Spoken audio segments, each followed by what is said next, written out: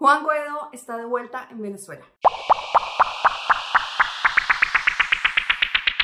Hola, soy Silvia Salazar de Tono Latino. Juan Guaidó lleva por fuera de Venezuela ya más de una semana.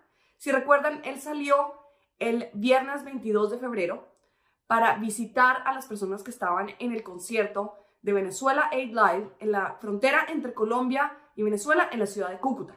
Desde entonces está haciendo una gira por varios países, incluyendo Colombia, Brasil, Argentina, Paraguay y Ecuador.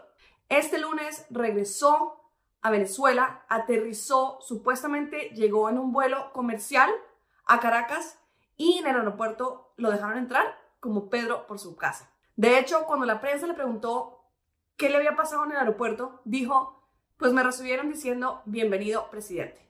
Embajadores y diplomáticos de otros países como Alemania, España, Portugal, Francia, se fueron hasta el aeropuerto para recibir a Guaidó y asegurarse de que no le pasara absolutamente nada.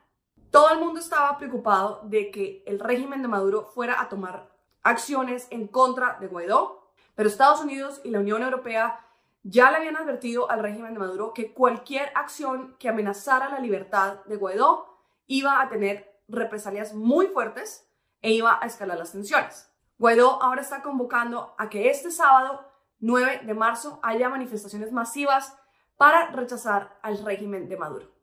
Síganme en redes, estoy en Facebook, YouTube, Instagram y Twitter. Visiten mi página web tonolatino.com y suscríbanse para recibir las noticias más importantes en su inbox.